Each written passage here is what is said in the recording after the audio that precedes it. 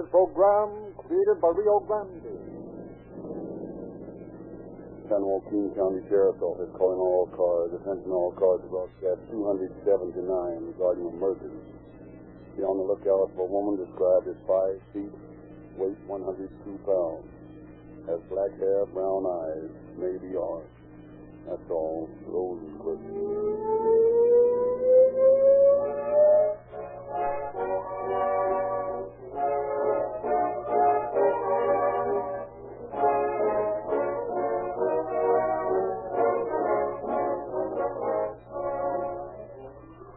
Yeah, I got it. Hello. Hello, George? Yeah, George. Who's calling? Why, George, can't you guess?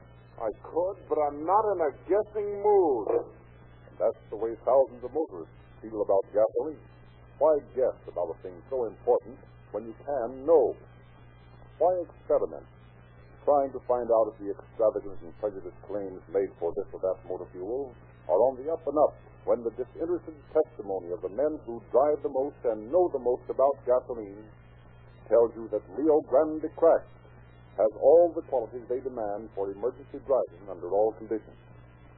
Rely on the word of the men who drive your police car, ambulance, fire engines, and other must-get-there automobiles.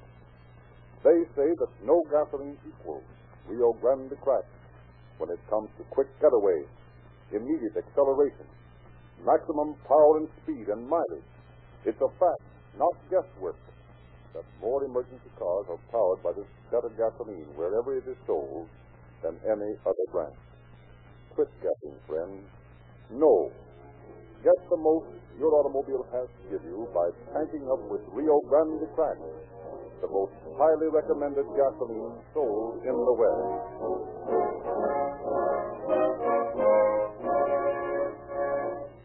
The facts around which tonight's Calling All Cars program has been built have been taken from the confidential files of the sheriff of San Joaquin County. We have therefore asked Sheriff Martin Ansbro to prepare a foreword for our program. Tonight's story is one that was enacted in the town of Stockton many years ago. It was a cleverly planned crime and one which took many hours and days of continuous work to break. Modern police methods have made the work of the law enforcement officer easier, but no improvement in methods could ever make a peace officer more relentless in the pursuit of a criminal. It's the duty of a law enforcement officer to prove that crime is a losing game. And no matter how clever a criminal thinks he is, sooner or later he's going to learn, as did the woman whose story you're about to hear, that the law cannot lose and that crime never can pay.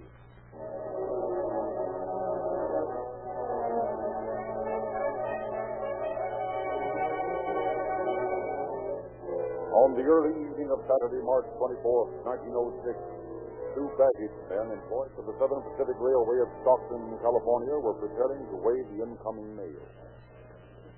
Come on, Al. Let's weigh this mail and get it over with. Just a minute, Red, while I pull this trunk off the scale. What's the matter, Al? Getting sore? No, I'm not getting sore.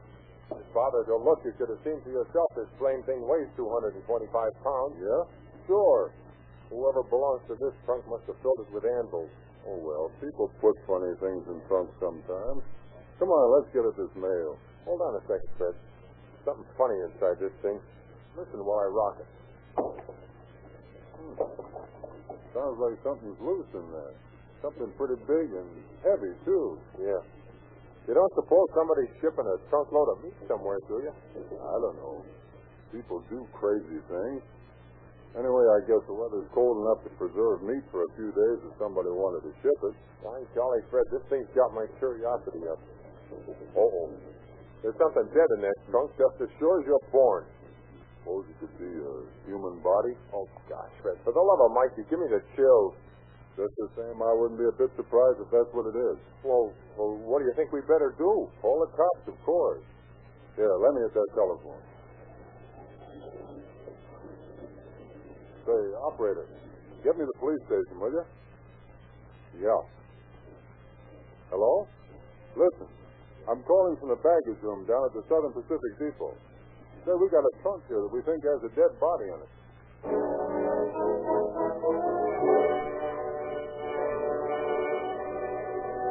A few minutes later, Chief of Police E.J. Baker, accompanied by Captain of Police W.L. Walker and several other officers, arrived at the Southern Pacific baggage room and began questioning the two men on duty there. This is the trunk you phoned us about, is it? Yes, sir. Let's see. Where's it supposed to be shipped? Well, I'm not exactly sure. It was put on a baggage coach bound for Sacramento this afternoon, along with a suitcase. They were taken off, and the boys on the train couldn't find any checks on them. No checks, eh? No, sir. Say, there is a sort of funny odor in here, Chief. Yes, I noticed it, Walker. Well, just standing here isn't going to tell us anything. A couple of you boys get the ropes off that trunk and see if you can't find something to break the lock with. Yes, sir. There's a hammer and tool chisel laying around here somewhere. I think that... Yeah. Yes, here they are. That's fine, thanks. Okay, Chief, that's a brand new trunk. The rope looks new, too. Yes, I know. That isn't a cheap trunk, either. It's a funny thing. There isn't some mark of identification on it. There it is. I shouldn't think a person would want to take the chance of losing a good trunk like that. Well, there she is, Chief. Lock's broken. All right, boys. Raise up the lid and let's have a look inside. I knew it. Well, looks like your suspicions are right, fellas. Yeah. Take a look at the body. Have either of you ever seen that man before? No, not me. Me neither. Hey, this fellow hasn't been dead very long, Chief. How do you know, Walker? Let's see here. Inside of the trunk, stained with fresh blood. It's still damp. Sure, that's right. Yeah, I wouldn't be surprised if he was still alive when he was shoved into it. Well, there's a lot of things that'll have to be found out about this. In the meantime, one thing is sure. This is a case of deliberate, cold-blooded murder.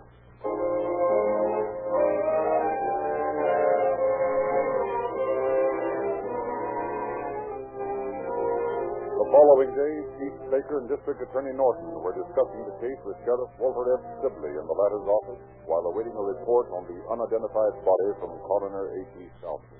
And you say this man was neatly dressed, Baker? Yes, his coat and shoes were missing, Sheriff, but there was nothing to indicate that he'd struggled with anyone. His clothes were in perfect order, even to the crease in his trousers. I see. Tell me, just how was he lying on the trunk? Well, he was on his back with his head down in one corner. The body was doubled up at the hips and the knees pressing downward on the chest and the legs and feet pushing up against the inside of the trunk top. Uh-huh. Was there anything besides the body in the trunk? Yes, there was quite a bit of men's clothing, presumably his. We searched this stuff thoroughly, as well as the clothes he was wearing. There was no mark of identification on anything, or anything in the pockets to give us a clue as to who he might have been. Was it the kind of a trunk that would ordinarily be fitted with trays? Yes, that is, there was a place for a large tray at the top. Naturally, the tray had been removed to make room for the body, Mr. Norton. Well, when it strikes me, it'd be a good thing to locate that tray. Maybe we'd learn something. I've assigned Officer Frank Briari to the case. I'm hoping you'll have something to report by this evening. Yes, I hope so, too. This business has already gotten enough publicity for 4 murders. Well, that's probably the coroner. He called to see you. Be right over. Come in. Oh, hello, Southwest. Got anything for us? Hello, Chief. Sheriff. How are you, Mr. Norton? Fine, thanks. Sit down, won't you? Well, Southwest, what'd you find out? Gentlemen, this case has got me stumped. Well, what do you mean? Well, in the first place, we couldn't find a sign of a wound except a few slight bruises near the top of the head. Later, when we examined the skull and brain, we found conclusively that these bruises held no significance whatsoever. That's odd. And how do you account for the blood we found in the trunk? It evidently came from the man's nose. Probably as a result of being knocked around while he was in there. What about poison? I'm getting to that. Minute examination of the vital organs is made, and no stain or odor of any poison is found. Did you test for potassium cyanide? That sometimes is rather hard to detect. Yes, but the results were negative. As a matter of fact, every organ in the man's body was found to be in a normal, healthy condition. Frankly, we're completely mystified as to the cause of death. It couldn't have been suffocation. Oh, no. We'd have known that at once, Mr. Norton. You're sure that your analysis is correct, Coroner? Positive.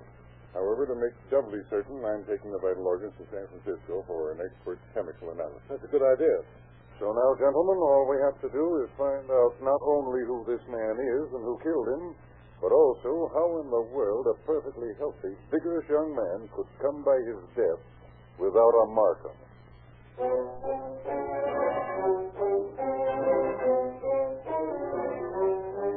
Frank Briardi, the officer whom Chief Baker had entrusted with the investigation, quickly learned the identity of the expressman who had driven the trunk to the depot in his wagon.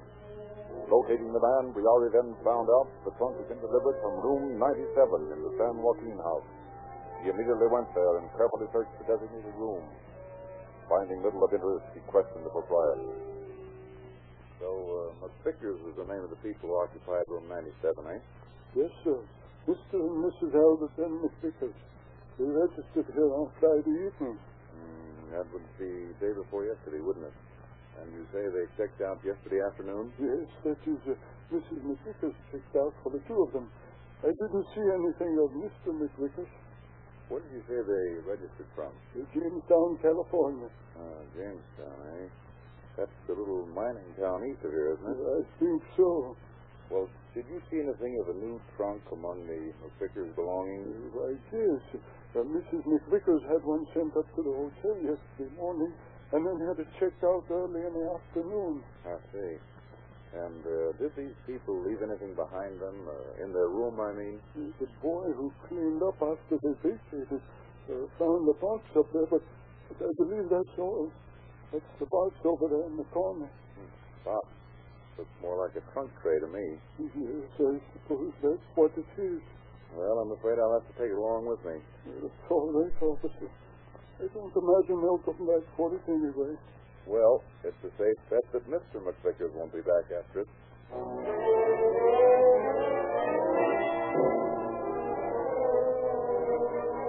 Several hours after Officer Briardi reported the results of his investigation to Chief Baker, there was a conference in the office of Sheriff Sibley, at which District Attorney Norton and Under Sheriff Carlton Case were present. Have those baggage men located the suitcase that was taken off the Sacramento train along with the trunk, Baker? Yes, they did, Mr. Norton. It was brought to my office this morning. Yeah? What was in it? I have a notation of its contents right here. Let's see. Now, there was some woman's wearing apparel and several letters from a man in San Francisco addressed to Mrs. Emma Ledoux. Photographs of both the dead man and Mrs. McVickers, shaving mug bearing the initials A.N. McVie, and a bottle of beef iron and wine tonic. You have the photographs with you? Yes. Here they are, Miss Norton. Mrs. McVickers is a pretty little thing, isn't she? Yeah. You have the people at the hotel come down to the morgue to see if they could identify the body? Oh, yes. They positively identified it as that of Mr. McVickers. They also identified Mrs. McVickers by these pictures. But nobody seems to know where she is, huh?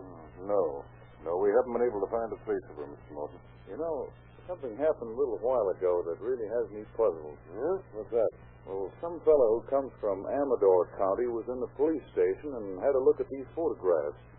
He instantly identified Mrs. McVickers as a Mrs. Ledoux, the same name that's on these letters. He says she lives on a ranch up at Martell Station between Jackson and Sutter Creek. Oh, he did, huh? Do you suppose that could mean that Mrs. McVickers and Mrs. Ledoux are one and the same person? That's what I'd like very much to know. Well, one thing is certain, gentlemen. We've got to find her, and just as quickly as we possibly can. Any suggestions, Sheriff? Yes. We know that trunk was originally put on the train to Sacramento. So I think we'd better send Captain Walker up there to see what he can find out. The letters we found in the suitcase came from San Francisco. I suggest Case go there and see if he can get a line on the woman. Oh, that's reasonable. Chief Baker can concentrate on Stockton here. And I'll go on up to Amador County and see whether or not there's any connection between Mrs. McVickers and Mrs. Ledoux. Fine. That's a plan that ought to get results.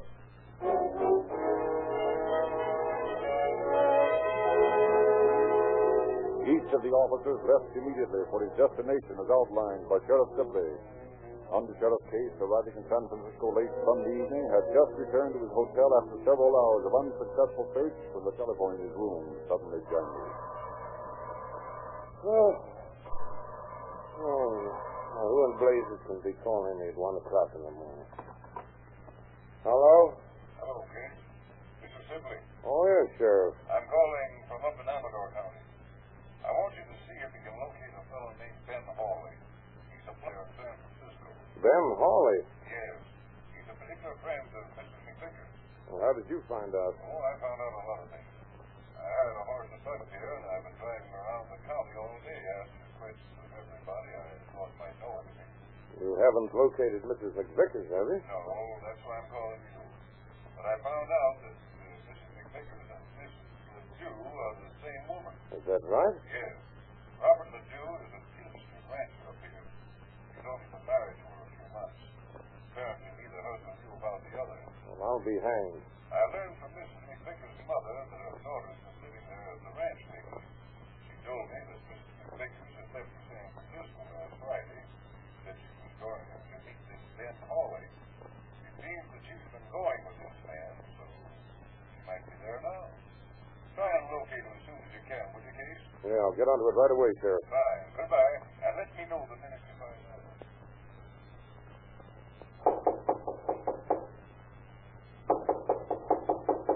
All right, I'm coming.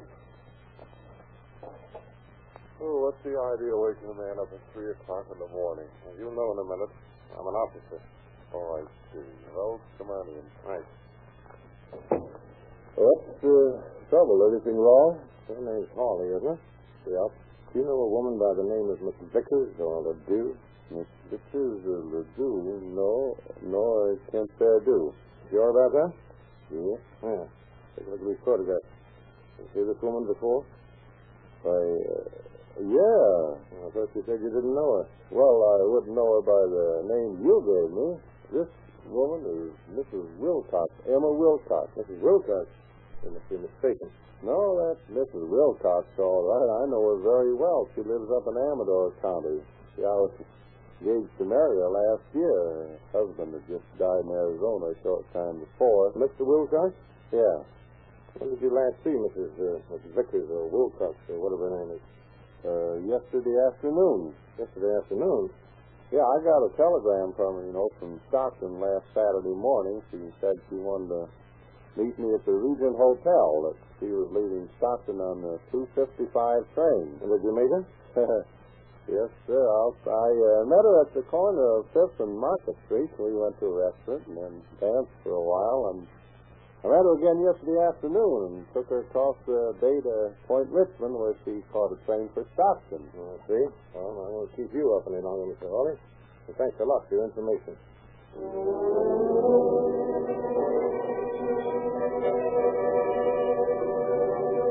Within an hour, Under Sheriff Case managed to locate the conductor of the train Mrs. McVickers had boarded and learned that she had gotten off at Antioch. Then he immediately put in a long-distance call to Sheriff Hill of Contra Costa County, in which Antioch is located, describing the woman and suggesting that a check of the hotels be made.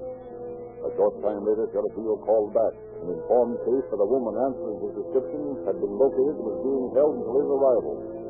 Case then telephoned District Attorney Norton in Stockton, telling him that Mrs. McVickers was in the custody of Antioch officers and arranging to meet him there.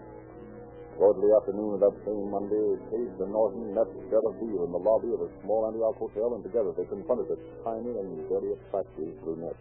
You're Mrs. Albert McVickers, aren't you? Yeah, that's my name. I'd like to ask you some questions, Mrs. McVickers. Sure, why not? You know these men are police officers, don't you? Certainly. Do I look that stupid? Sheriff Veal tells me you signed to register here as Mrs. Jones from San Francisco.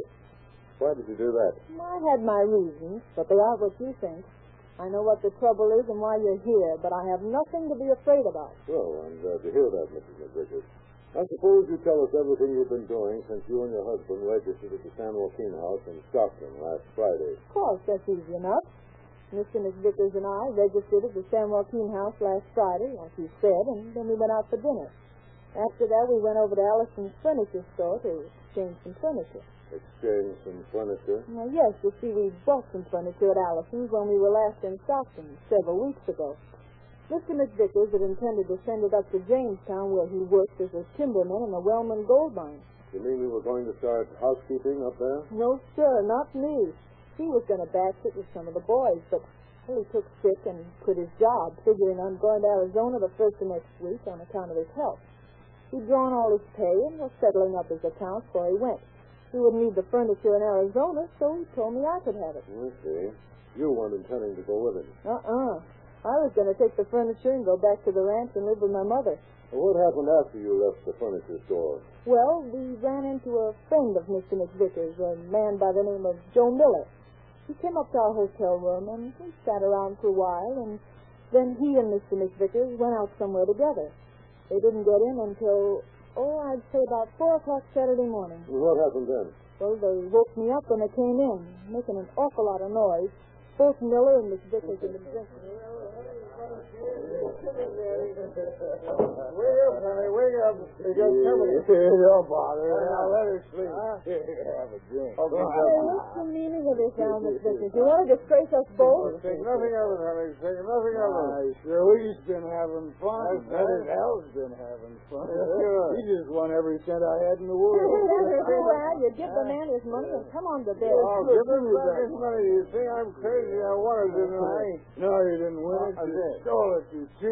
Well, who did you cheat? You are. Please, stop this argument. We'll wake up the hotel. All right, we'll wake up the hotel. Who cares? I'm going to get my money. I'll see that Al gives you back your money in the morning, Mr. Miller. Now, listen, I want you to get out of this room before I get somebody to put you out. Go ahead, sure.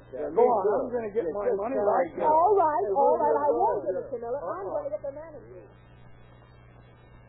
You did call the manager, Mrs. McVickers? No, I started to, but he thought better of it. After a few minutes, I came back to the room. It was all upset, as if there had been quite a tussle. Mr. Miller had gone, but Mr. McVickers was on his knees on the floor, awfully sick. What did you do then? Well, I helped him up from the floor, and he sat down on the edge of the bed. He kept saying, "I can't get my breath." Then I started to get a paper to stand him with, but before I could do anything, he fell over sideways on the bed, like this. Okay. Go on. Well, I got a glass of water and tried to give it to him, but he couldn't drink it. It all ran down his face. Then I went out into the hall to try and get help and met Mr. Miller coming out of his room. Where do you think you're going? Albert's fainted. I'm going to get help. No, you're not. Come on back in your room with me. But I've got to get help for No, you don't have to do anything but keep your mouth shut. Now, come on in here. All right. Wait a minute while I have a look at him. I'm afraid, Mr. Miller. He's lying awful still. Shut up and let me handle this. Well, look here, Mrs. McVickers. We've got to use our heads. Your husband's dead. Dead? Yeah. Let me out of here. Let me out. I've got to tell the manager. Get in there, you fool. I'll just stick that key in my pocket until I'm ready to open the door. If you know what's good for you, you listen to what I have to say. All right. What else can I do? If you ever mention my name in this business, it'll be the last thing you ever do, understand? Yes. Now then, listen. As soon as the stores are open, I want you to go out and buy a good, strong trunk. We'll ship Al's body to San Francisco and keep it in storage for a year or so. Oh, this is a terrible mess you got nothing to. Stop worrying. If you do as I say, everything will be all right. Here, here's some money to get the trunk with. And be sure it's a deep one. You might as well get some rope to tie it with, too. All right. And tell the expressman who sends the trunk over to call for it again about noon. Then all you have to do is check out of the hotel and leave the rest to me. So you went out and bought the trunk and the rope, huh? Yeah. Then after I checked out of the San Joaquin house, I took the train for San Francisco, where I was to meet Mr. Miller the next day. Did you meet anyone in San Francisco you knew? Yes. While I was eating in a restaurant Saturday evening, Mr. Hawley came in. He's a man who did some work for my mother once. After dinner, he took me to my hotel, where Miller had told me to register as Mrs. Wilcox. I see. Did you meet this Miller on Sunday as you'd arranged? Yes. I wanted to get home to Mother's ranch, but Miller was watching me. In the afternoon, he took me across to Point Richmond on the ferry and told me to go to Antioch and register at this hotel as Mrs. Jones. He was to have met me here this morning. Did you telephone or telegraph from Stockton to anyone in San Francisco telling them that you were coming there? No, I'm quite sure I didn't. Then you don't recognize this message I have in my hand, the telegram sent to Ben Hawley. No, I don't. One more question. Did the bottle of beef iron and wine found in Mr. McVicker's suitcase belong to you? Why, yes. Yes, it did. I bought it at the drugstore under the San Joaquin house in Stockton. About how many doses were taken out of the bottle? 2. And did you take them both? Yeah, I did. I'd like to ask you a question, Mrs. McVicker. Just when and where were you and Albert McVickers married? 4 years ago at Bisbee, Arizona. Oh, I see. Thank you. And now, Mrs. McVickers, I'm afraid we'll have to take you into custody and return you to Stockton. Murder is a mighty serious business, you know.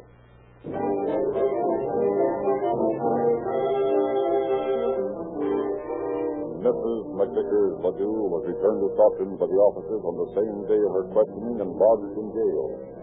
At the same time, an intensive search was launched in an effort to apprehend the mysterious Joe Miller. Then began a systematic checking of the statements made to the officers in Antioch for the prisoner. For several days, an almost constant stream of prospective witnesses filed through the office of District Attorney Norton, telling what they knew about the case.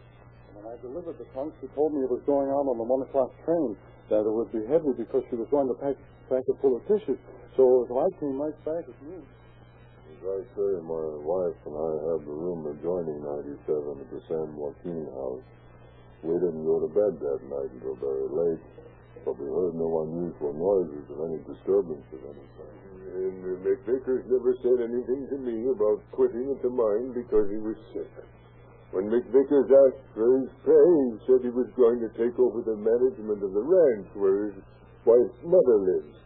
Said he'd make $4 a day at the ranch, where he only made $3 at the Wellman mine. Even as Mrs. McVickers Ledoux's statements had conflict with those of Ben Hawley, so it was the case in many other instances. Then, several days after her return to Stockton, Dr. Samuelson called at the office of District Attorney Norton. You wish to see me, Dr. Samuelson? Yes, I'm physician and surgeon practicing in San Francisco. I read about this case in the papers and thought I'd better come and have a talk with you. I see. Well, go on, Doctor. I've known Mrs. McVickers for a number of years. On the evening of March 12th, I had a call from her requesting me to come at once to the Concert Hotel, where she and her husband were stopping. When I arrived, she told me that her husband was very ill and asked me to do something for him. She expressed the opinion that he might have been poisoned. And had he been? No, I think not. I treated him at the time and asked him if he knew what was the matter. He said that he didn't know, but that his wife had told him it was probably the clams and beer that had for supper. Mm-hmm. Well, what then? He seemed to be getting better, so I got ready to leave. But before I went, Mrs. McVickers requested that I give her an order for cyanide of potassium. And did you?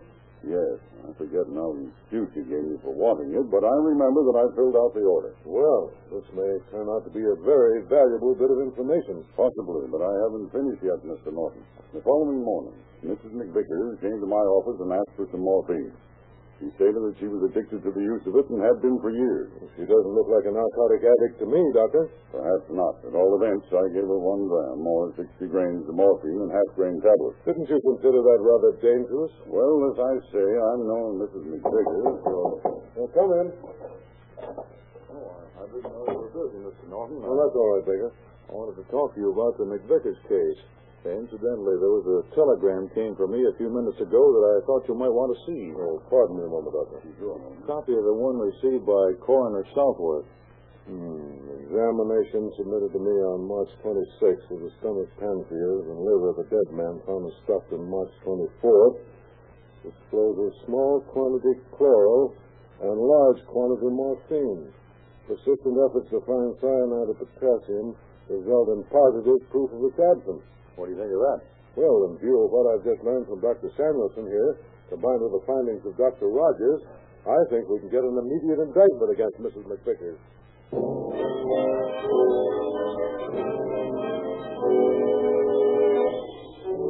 A few moments later, District Attorney Norton and Chief Baker were confronting Mrs. McVickers Ledoux with this new evidence in her cell at the Stockton jail. Now, you might as well tell us about it, Mrs. McVickers. We know you did it, and we know why. I didn't, I tell you. I didn't. It was Miller. Oh, come now. We don't think there is any such person as Miller. You just made him up. Oh, that's not true. Miller killed my husband. No, Miller didn't, and nobody else except you.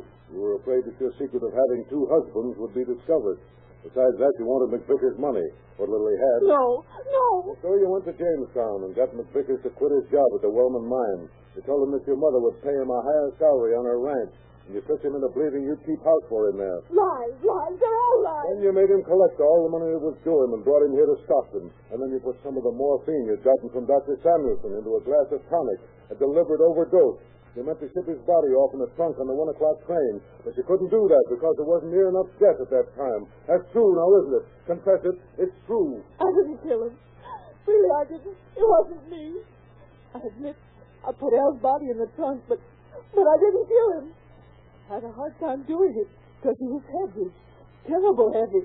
But I didn't kill him. All right, Mrs. McVickers, that's all we wanted to know. What about this fellow, Joe Miller? He's a guy that wrote a joke book. But this joke is on Emma, and she's going to have a long time to laugh at it.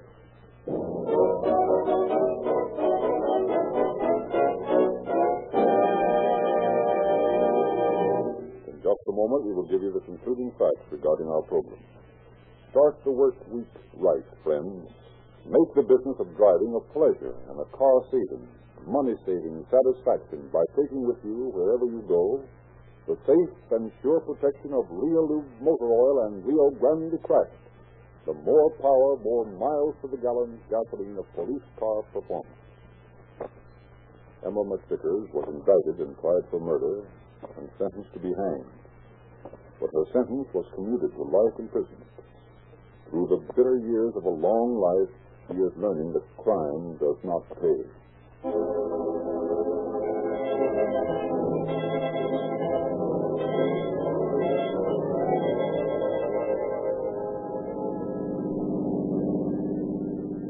King County Sheriff's Office calling all cars, attention all cars, the cancellation broadcast 279 regarding a murder.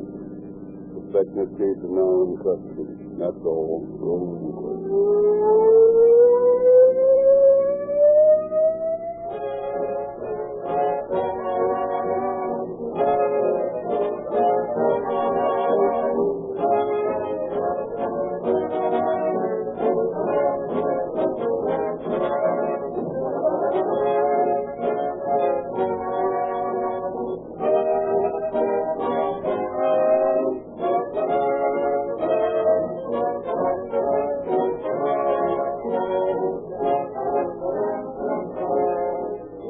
This is your narrator, Frederick Lindsley, bidding you good night for Rio Grande.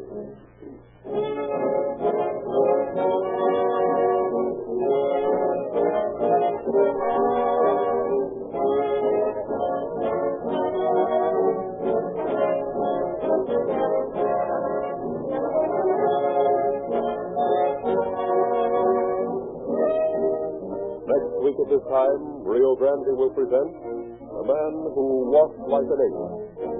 This is the Columbia Broadcasting System.